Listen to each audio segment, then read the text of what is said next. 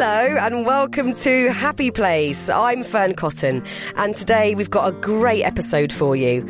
Well, they're all great, but this one is super special because it's with author and screenwriter Juno Dawson. There was something about me that knew I was a girl, and I like that and I celebrate it. I couldn't celebrate it for a really long time. I went 28 years without being to celebrate who I was. Kind of did through my fandom of the Spice Girls. That was as close as I got. We cover some big subjects in this chat. Have a look at the show notes for this episode for any triggers. But trust me when I say you'll really get to know and love Juno just as much as I do. She's inspiring for so many reasons and I can't wait for you to meet her. Ready to pop the question? The jewelers at BlueNile.com have got sparkle down to a science with beautiful lab-grown diamonds worthy of your most brilliant moments. Their lab-grown diamonds are independently graded and guaranteed identical to natural diamonds. And they're ready to ship to your door. Go to BlueNile.com and use promo code LISTEN to get $50 off your purchase of $500 or more. That's code LISTEN at BlueNile.com for $50 off. BlueNile.com, code LISTEN. And now here's the show.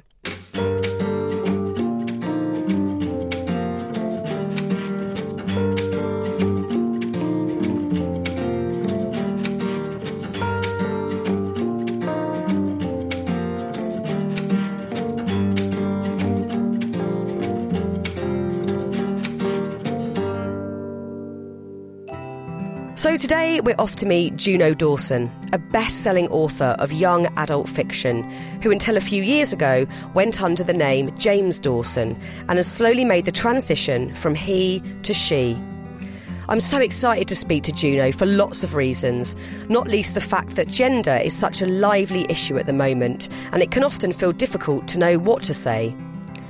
So my hope is that we can learn a bit more about Juno's personal journey of self-discovery and how we can apply that to our own lives and the way we think about who we are. My earliest memories are about girls. I was very aware that there was a fundamental difference between what I was being told I was and what I was seeing, particularly in the media, and I think the media was really important for me. And so, I was born in sort of the low, mid to late 80s, and so it was kind of like cartoons like He-Man and She-Ra and Care Bears. Yeah. And I couldn't even necessarily tell you what the difference between masculine and feminine was. It was very magnetic. And the ones that really stand out was like Sheila in Dungeons and Dragons, where I just knew I was going to be Sheila. And when we played on the street, which was like this sort of little cul-de-sac of terraces near Bradford, I was always Sheila, and I would put my hood up and turn invisible, obviously. And it was just never a question in my mind. There was never a minute of doubt. As soon as I knew there was a difference between boys and girls, I knew I was a girl. And it's not even like you were trying to, I guess, figure that out or articulate it. It was a feeling, and it was an intuitive feeling that there was a difference and you were drawn to that. It's strange, isn't it? Because I watch this in my nieces, who I think are 10 and 7 now. I should know that, really. And it's so interesting to see them make the preferences they make and make the choices they make. And I think it comes from like a very sort of primal, fundamental place, which is, I remember being in toy shops and being so drawn to My Little Ponies and Girls' World styling heads and Barbies. And I couldn't tell you what it was about them. I certainly wasn't thinking of political correctness and, oh my gosh, body image, because I was, 3 or 4. But I just knew those were the things I wanted. And initially, because I was an infant, I was allowed them. But as I grew a bit older and it became, people started to take those things away from me. And of course, in the book, I wrote a lot about having my Penelope Pitstop, who was just a bedraggled Barbie doll. I had my Penelope Pitstop taken away from me and I was devastated. So when you had those moments where you did have toys removed and you realised that those supposedly sort of feminine things that you were drawn to didn't correlate with what you saw in the mirror or what you were being told, how did that make you feel and how did you sort of deal with that at such a young age? I do remember being, I think the word now that we would use on the internet is shamed. I was sort of repeatedly shamed in lots of ways, both quite explicitly, in that I was told to, you know, stop running like a girl, stop skipping like a girl, stop speaking like a girl. But then in also lots of different ways as well. So kind of, you know, like having the toys taken off, asking for things for Christmas, but then actually being given sort of more gender appropriate toys, kind of. So in lots of different ways I was being told that I was getting it wrong. I think that sort of manifested more as I entered sort of puberty and adulthood, which is where I think you have more of a sensation of feeling bad about yourself. The worst years looking back, and this is really with hindsight, at the time I thought everything that I was going through was quite standard, because you've only ever lived as yourself. Yeah, exactly. Yeah. So I think 13, 14, 15 were the really bad years, and it manifested as really horrific anxiety. And really for those years, I just didn't really leave the house. I was just kind of in my room watching Doctor Who on VHS, which is great. And actually I was quite satisfied doing that. But it wasn't living a full life in the way that my friends were. So strangely, you know, I was incredibly sheltered. You know, I didn't really blossom until, you know, I hit sort of 18, 19 and I'd left home and had found a new group of friends as well who kind of celebrated the fact that we were all misfits. And I think I was definitely about 17 or 18 before I learned it can be a wonderful thing to be different, and that actually going against the grain is something you should actually play with rather than deny. And of course, it was around that time, you know, I started wearing eyeliner and going full Manic Street Preachers, Placebo. Love that. Thank God for the acceptable alternative. Love that. But like, as you say, that age, sort of being a young teenager, 12, 13, is extraordinarily hard anyway. But what you were dealing with added a whole other layer of stuff that you had to consider and work out. And like you're saying, you kind of just went in and just didn't want to be out and show what you were really about. How did you express what felt like your true self and your feminine side, even in that sort of the boundaries that you'd had to create for yourself? How did you express your femininity and kind of just be you within those boundaries? I think like a lot of teenagers, I was a writhing mass of anxiety about my body, full stop. I was an incredibly late bloomer. And so the strangest thing is, up until I was about 16, I kind of looked like a girl anyway, because I was so small and so slight. And all through school, people were saying, lol, Dolly Dawson. That was my super kind nickname. I should have considered Dolly as a name, really. Dolly's a great name. Worked. So I was Dolly Dawson all through school. And so I kind of thought, honestly, that there was something wrong.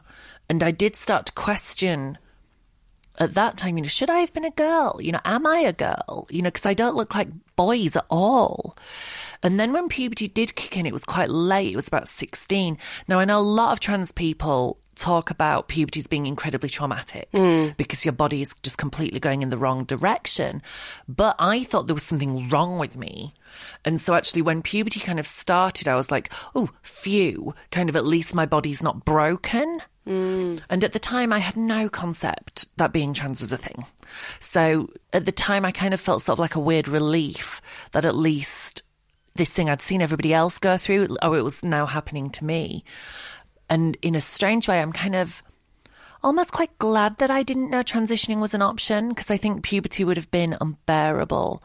Because in the 90s, I wouldn't have been able to access treatment on the NHS. And I would have just had to go through puberty, watch my body go the way it went.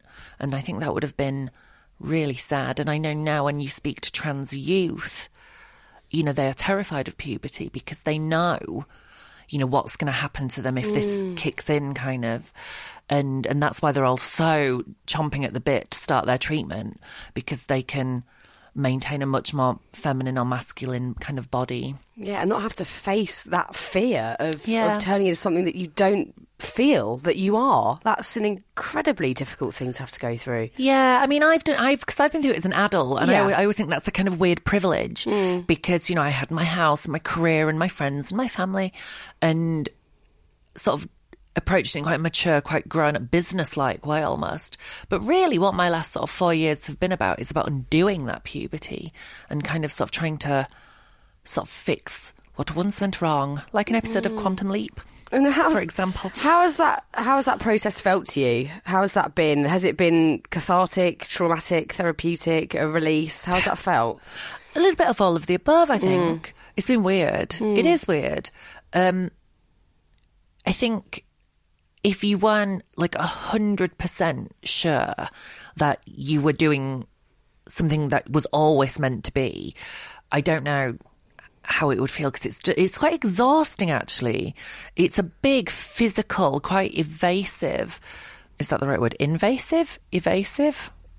Invasive, I think. Don't ask me. You're the writer here, love. It's hardcore. It really does. It takes over every element of your life. Initially, sort of like your social life and your family life, and then as you initiate your medical transition, it becomes, well, it's basically puberty round 2. So you're doing it all again. So the mood swings and strops and bursting into tears, you know, and quite physical growing pains as well as your body changes, and then on top of that, you know, surgeries and all the fun that comes with recovery time and anaesthetics. And so it's grueling, but at the same time, and this is going to sound a bit crystal candle incense, incredibly kind of spiritually rewarding, because you're finally just being yourself. And, you know, there are days where I'm just like, oh, like, was this the right thing to do? And yes. Like, you think about it for about a second. You think of, like, 3-year-old me knew this. You know, I should have just listened to her. She knew. Yeah, that intuition was there from the get-go. It was just, you knew you had a long road to get to where you are now, which I imagine also brings a huge sense of confidence from, if you think back to when you were 13 and being confused and not knowing, you know, all these different people having opinions and telling you different things, and you having to work out your own route and what that meant to you. And now you're at a place where you're just you and you feel comfortable. That confidence surge must have been huge for you. Yeah, I think what it's like, and this is something that the tone of the press gets slightly wrong, this makeover, you know, the narrative is kind of like, oh, you know, she started dressing like a girl. No. She stopped dressing like a boy. It's a process of taking something off rather than putting something on. And of course, anything coded male felt incredibly heavy and uncomfortable to me. So doing everything the way I live now is incredibly freeing. And so of course you feel more confident because you're not being like weighed down by all these things which felt very alien. I likened it, I think I was talking to Lorraine Kelly about it. And I said, I likened it to like being forced to dress like a pineapple every day of your life. Like how ridiculous and absurd you would feel. And how wonderful you would feel when you finally got to take the pineapple costume off. To be like, thank God it's gone. Can you sort of look at your own personality and identity and go, well, these bits feel very feminine and these bits feel very masculine to me? I mean, I think we've been told our whole lives that certain attributes of ourselves are masculine and feminine. And it's really hard to know sort of which came first. Yeah. Is it that men are more aggressive or ambitious or ruthless and women are more nurturing and caring? Or is it that these are the traits that have been conditioned and praised and rewarded? So when we see a little girl cradling a baby doll, she's told, oh, look at that. She's so lovely with that baby. You see a boy with a baby doll and you take it off him. So it's kind of, you know, isn't that peculiar? Yeah. So it's, although I would say excellent parents all around the world are giving their little boys dolls, and that's wonderful. And we should be rewarding that as well. And whereas, you know, and the reverse is true of little boys. So they're encouraged for being, oh, you know, boys will be boys and rough and tumble and, you know, encouraged towards sports and physical activity in a way that girls don't. That's not very ladylike. So it's hard to tell, certainly. And I think this is one of the sort of things where sort of trans women and trans men obviously as well, and we have slightly unique perspective in that we are aware of what we were praised and encouraged towards as kids. And I know that I was certainly never shamed or told not to be ambitious. I was always told, you know, that I could pretty much do whatever I wanted to do. No one ever once, until the last 5 years, ever asked me if I was interested in kids. Like, it was never discussed. You know, I was never asked in interviews, ever. And I wonder possibly if, even as a little girl, if my sister was asked, you know, do you think you'll have babies one day? So I never factored in, you know, family. It was just all about career and all about sort of success. And I don't think, I was never called a ruthless bitch. Whereas I think, when I was starting out as an author, I think ruthless is the wrong word, but I was certainly really driven and ambitious, and I knew what I wanted and I had goals, and I freed up a lot of time. I went to every book launch and every awards ceremony and every function and, dare I say it, networking event going. Whereas if I'd have been 25, 26 and had 2 kids the way my sister did when she was 26, I don't think I would have been at all those networking events. And I know some female authors who are ambitious and they get called bitches. I think that one is so frustrating because I'm very ambitious as well, and I don't want to be labelled anything apart from someone that likes their job and works hard. And like you, possibly for different reasons, but my parents and my family and sort of inner circle of friends and people that influence me certainly never said, oh, you can't do that because you're a girl, or you shouldn't be thinking like this. I was always pretty much given free rein to kind of go where, and I'm really grateful for that because I am very ambitious naturally, but I still have this sense that feels like more of a masculine energy, and I can't even articulate why. And also it's bizarre because naturally we might be inclined to go, well, that's very sexist, or you're really putting down women by saying that. But that's only, again, because we've been conditioned to think that being ambitious is more important or stronger than being nurturing. Of course, whereas for me, I think, God, it's much harder work nurturing kids than doing the work bit. And I'm sort of trying to juggle the both. But we've also labelled them a negative and a positive, which is such a strange sort of subconscious thing that we've gone, oh, well, to be a woman, it's softer, it's less weaker, somehow. lesser. And it's just not, it's just sort of different. But we've got this subconscious conditioning that we always put it in a box of weaker or stronger. And that's such a strange, because we're going back to, I guess, physical strength rather than it being mental strength, emotional strength, like tenacity, dedication. And that's such a strange thing we've got as well going on. Oh my gosh, I think misogyny underpins half of the woes of society, which is anything dimly feminine is immediately considered less. Yeah. And this is how we've ended up in such a state with the kind of politicians we have. And actually, God, this is quite deep, isn't it? I mean, Margaret Thatcher's a really good example of a woman who almost overcompensated by becoming super masculine.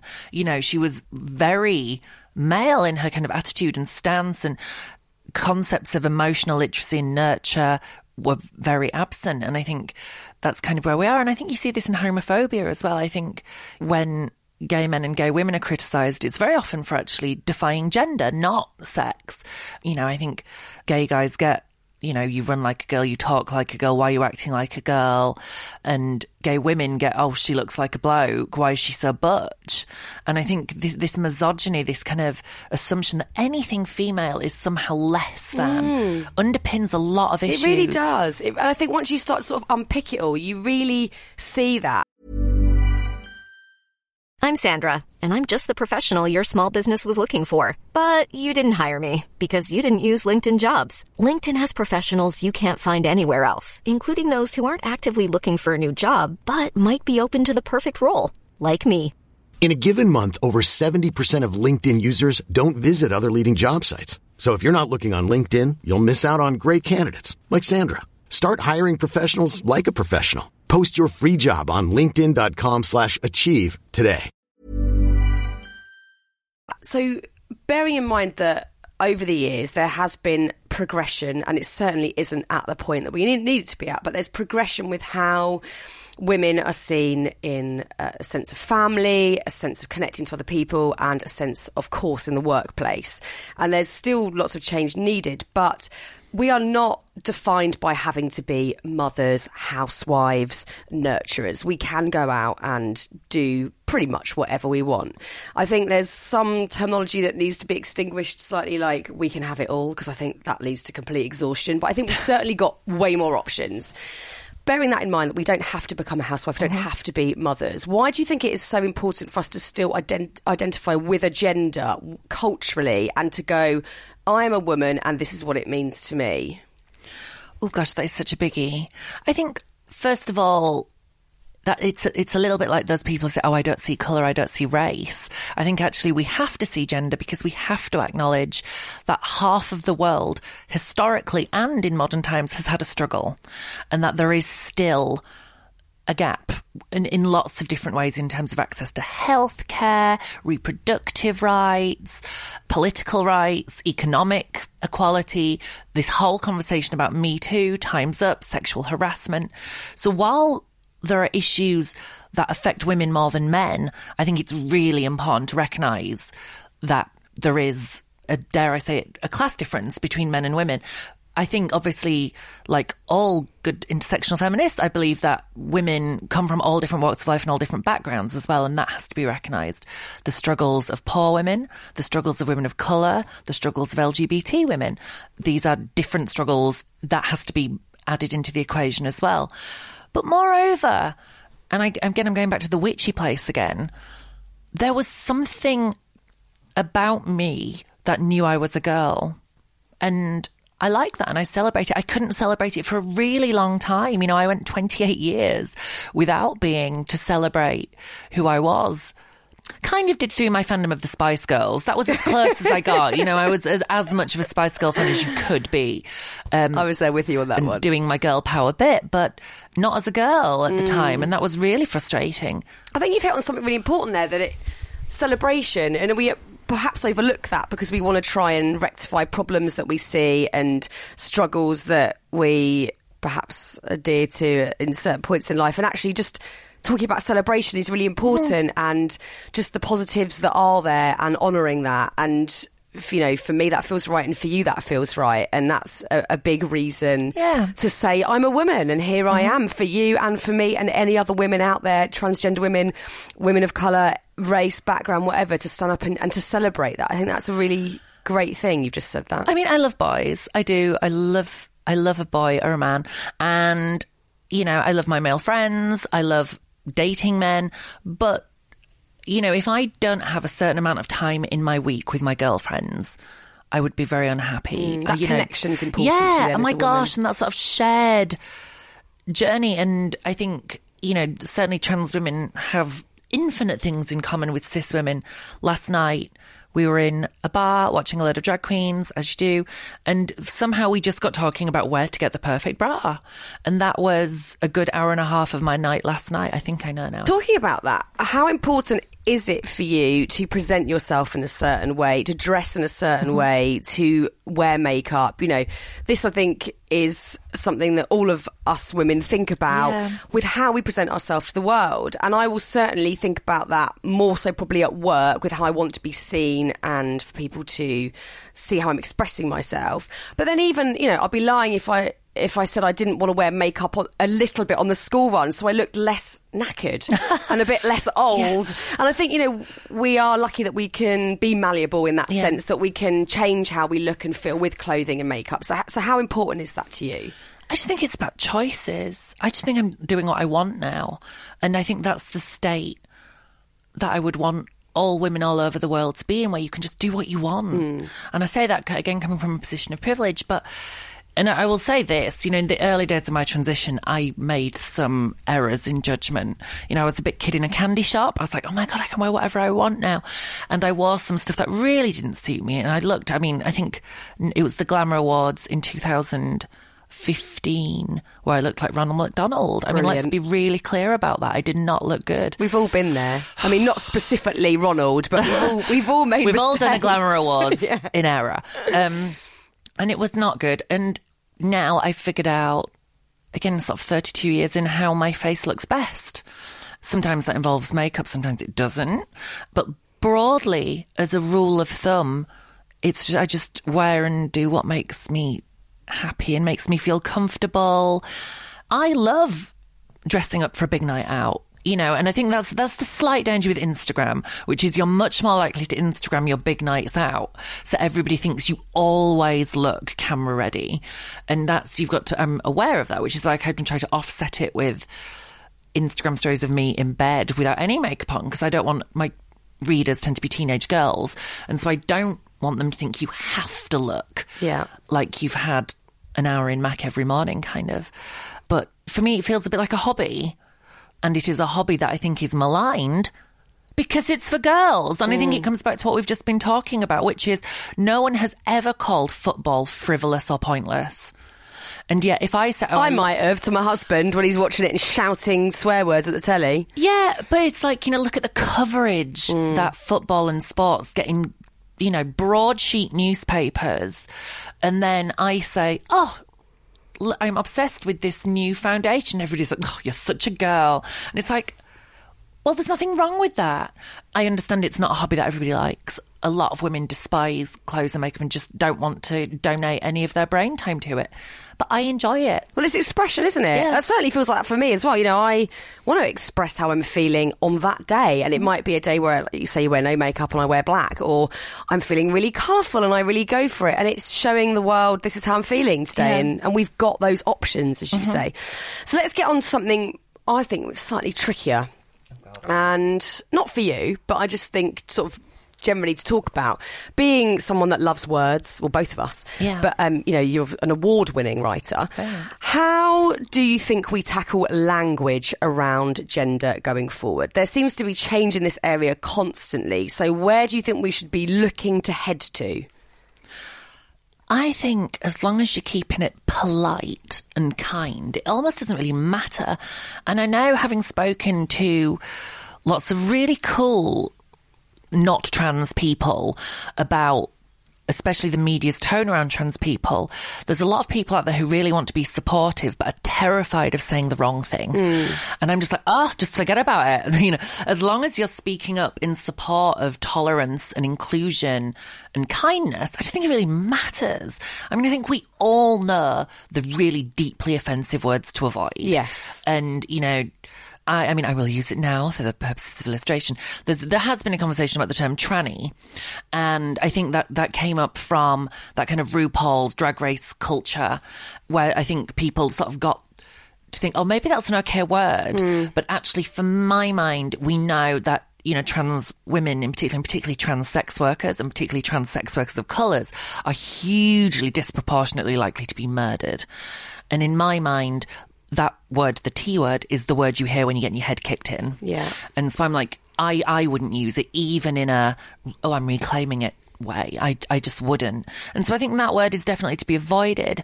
But in terms of the broader conversation, the one that upsets Piers Morgan about kind of like gender non-binary, gender queer, gender fluid, no gender, two gender, it's, it kind of, I don't think it really massively matters. I have friends who identify as gender non-binary for lots of reasons. Maybe they feel they don't identify as male or female. They don't connect to that kind of energy we've talked about in either way. Or for some of them, it's more of a political stance, which is, I feel men and women are treated differently in this society, so I am completely denouncing both of those terms. And I'm like, cool, I get both of those things. I have always felt like a girl, so that's the way I'm going to describe myself. And their decision to describe themselves as non-binary doesn't detract anything from my identity whatsoever. I understand it looks like a lot of things are changing really quickly, but I'm not sure it is. I just think there's a bit of a tabloid obsession at the moment. I think this is nothing new. I'm researching an article at the moment that looks at the contribution of trans women and trans men to society since the days of suffrage. This has been going on for hundreds and hundreds and hundreds of years. And, even further back when we look at ancient cultures as well. So it's nothing really new. And I think conversations around trans issues shouldn't distract from any other conversations about women's rights. In fact, I think it can be a bit of a diversion, because if we can all just get on board with the idea that trans women are women, then all of a sudden trans rights become women's rights. Yeah. And we can just talk about women's rights, fully including trans women in that. And, for me at the moment, my big thing that I think we'll be gearing up towards is this referendum in Ireland about abortion rights. And I have so many friends in Dublin. I've been very lucky. I'm a big bestseller in Ireland, so I spend a lot of time there. And, that's the fight I want to fight at the moment, actually. I think it's outrageous that 11 women a week are getting a Ryanair flight over to have an abortion. That's insane. So sort of conversations around vocabulary around trans people, I think, we're tying ourselves up in knots when we have real work to do in terms of women's rights and equalities. So how do we, going forward, talk to the younger generations, which that's what you do brilliantly, more than anything, is talk to that that youth and those bright souls that are growing up in a new era? How do we talk to them about gender and men and women, feminine, masculine? I think they're better at it than us. I think they already know because they've grown up with broadband in a way that we didn't. And so they have just this unlimited access to YouTubers and Twitter and Instagram. And now, you know, I felt so alone growing up. Like, I felt like surely I'm the first person to have ever felt like this. And now I wouldn't have. I would have transitioned when I was about 8 because I would have seen Andrea Pejic or Paris Lees or Monroe Bergdorf. I would have seen these women and be like, oh, right, yes, got it. I understand now. And so strangely, I think we should actually be listening to them, not talking to them. I think they already know. They're better than us. And, you know, I spend half my life in schools and I'll never forget, I went into City of London School for Girls in Barbican about 3 years ago, right kind of in the early days of my transition. It's like, good morning, girls, which was agendering them to begin with. Good morning. Right, you know, I'm going to tell you about what it is to be transgender. A transgender person is blah, blah, blah. And they were like, yeah, we know we have 2 trans pupils and now we have boys at this school, so it's not just a girls' school. And I was like, this is so embarrassing. But that wouldn't have happened when we were at school. Well, of course not. No, I mean, we're about the same age. We were both educated under Section 28. So at that time, teachers weren't allowed to talk about sexuality and gender because they would have lost their jobs. So things are very, very different. And I think actually it's our generation older that's still adjusting because younger people today, they have smartphones. If there's something they don't know, they will Google it.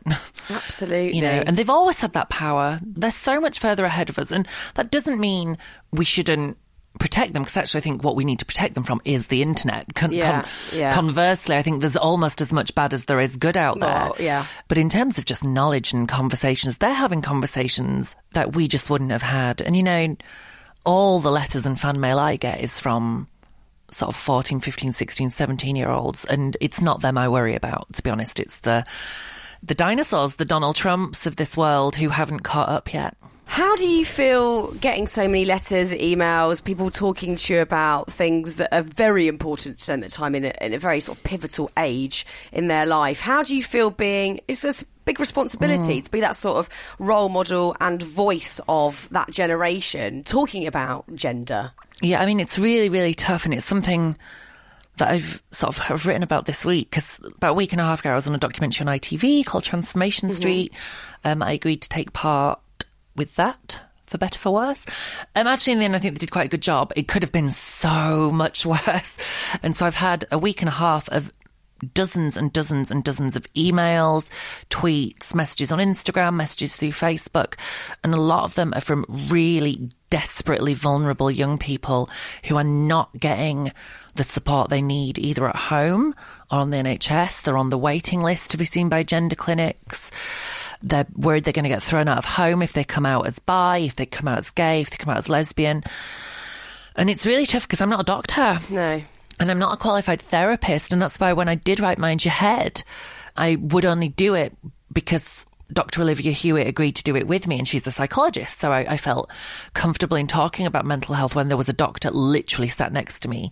And I can't give these people direct advice because I don't know them and I don't know their situation. And, you know, when doctors or therapists or counsellors help people, they have the background, they have the context. And so I feel really sort of powerless to help. But at the same time, what I can do is just be as out there as possible and do things like this. And, you know, I'm a Stonewall role model, and the whole point of being a Stonewall role model is that you just go out there and succeed. Through me being a transgender woman from a super working class background who has gone on to be a best-selling author, which is quite a posh arena to move in, kind of, you know, it's, there you go, I won. You know, I didn't let being trans stop me whatsoever. And I think that's better than me sort of trying to be a counsellor and a therapist as well, because there are amazing counsellors and therapists out there, but I'm not one of them. I'm constantly sort of referring people to This Book Is Gay, because there's a huge long list of organisations in there that can help, organisations like Stonewall, Mermaids, all these amazing people who are just doing such good work for LGBT youth.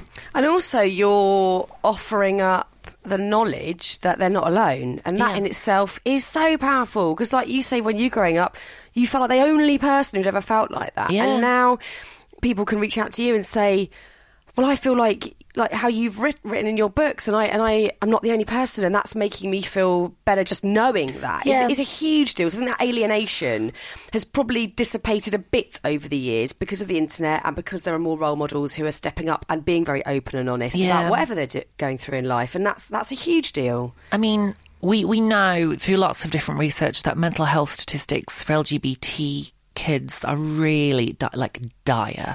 45% of trans youth have tried to kill themselves, not just thought about it, they've tried it. And so that's why I think it's so important that myself or Laverne Cox or Andrea Pejic or Laith Ashley, any of these trans people, we just have to be as visible as we can be to let them know there's a future. There's a future worth living for. It's out there. You know, we've arrived at that future. Not entirely unscarred or unbruised, but, you know, we all got here. Who is, though? God. Well, exactly. Oh, my gosh, we've all survived our teens and 20s, kind of. And that's enough for them to know that, I think, that you're there and that you are doing such positive things and they can look and aspire to... And also, I think it's about being honest, isn't it, and being open. I think probably all of our generation now are way more honest and open than our parents, certainly our grandparents, about anything going on that feels like a struggle or feels like it's been labelled a negative. And I think the biggest problem for a lot of youth out there, and specifically around gender, is shame. And shame is such a shitty thing to have to live with, whether it is in regards to your mental health or your gender. But I think by being open, which is what you do so beautifully, allows people to somewhat park their own shame because they're in it with someone else and they might not know you personally, but you're in it together, and that's a potent thing for them to grab hold of. Yeah, and it's like an antidote to the shame. I think that's what, you know, that's why I'm so thrilled that there is these just incredibly positive voices coming through. Yours, Gemma Kearney, Caitlin Moran, letting people know that there's different kinds of shame that teenagers receive, sort of fat shaming, slut shaming. These actually, despite anything you might have heard, these are not things to be ashamed of. No. And that's why I love this kind of conversation. I love that we have so many voices all adding to this incredibly positive wave of sound because you just can't get enough of it out there. I agree. And at the end of the day, whatever subject you're talking about, it might be gender, it might be mental health, it might be class, background, whatever. All it is trying to unify, and it's stopping people building walls and barriers between segregations of society and going, well, you're this, you're over there, and you're separate because you're this over there, and you might not feel so good about yourself because you're over there. It's actually just going, we're all in this together, and let's just all be accepting of each other and get on with it. And that's, you know, that's it at the end of the day, isn't it? Yeah, and that you just can't get it wrong. Yeah. Like, of all the things, you know, for kids to struggle with, I don't really think their gender should be one. I just think you can't, regardless of whether you identify as a boy or a girl or neither, you just can't, how do you get it wrong? And I think that's the problem. I think we pin so much shame on kids for when they get it wrong, and you just can't mess up. No, because you're just being you. Just being you. And I think that's a really good message for boys, girls, men, women, that you can't fuck up your gender. Find your way to exist in the most comfortable way you can. And that's going to be different for everyone. Well, look, it's been such a joy to talk to you. Yay. So interesting and brilliant. Got a bit heavy in places, didn't it? I love that. Margaret Thatcher and Trump in one podcast. Who would have guessed? it? I know, right? Thanks so much to Juno Dawson for inviting me down to Brighton and treating me to a delicious vegan chocolate cake as well. I so enjoyed spending time with Juno. Juno's brand new novel, Meat Market, is out now, and of course it's getting rave reviews. It's already one of the biggest novels of the summer, reaching #1 on the Amazon chart. Go check it out and go Juno. And don't forget that we'll have more super stimulating chat as the Happy Place Festival is coming to London's Chiswick House in August and Tatton Park in Manchester in September. Tickets are selling out fast, so get booking now at happyplacefestival.com. Oh, and next week, It just gets better and better. I'm thrilled about this one. We're going to be meeting the author of Eat, Pray, Love. It's Elizabeth Gilbert. There are emails that I respond to immediately. There are emails I respond to within a few days. And there are emails that will sit in my inbox until the fucking sun explodes because I don't know what to do with them. And I can't deal with them. And those emails, there were probably 150 of them in my inbox as usual that day. And I remember just deleting every single one of them. And I've now just do that. That is next week on Happy Place. Get it as soon as it drops when you subscribe. It's free and you get access to our whole back catalogue, so do it now. A massive thanks again to Juno, to my producer Matt Hill at Rethink Audio, and to you brilliant souls for listening. Bye-bye.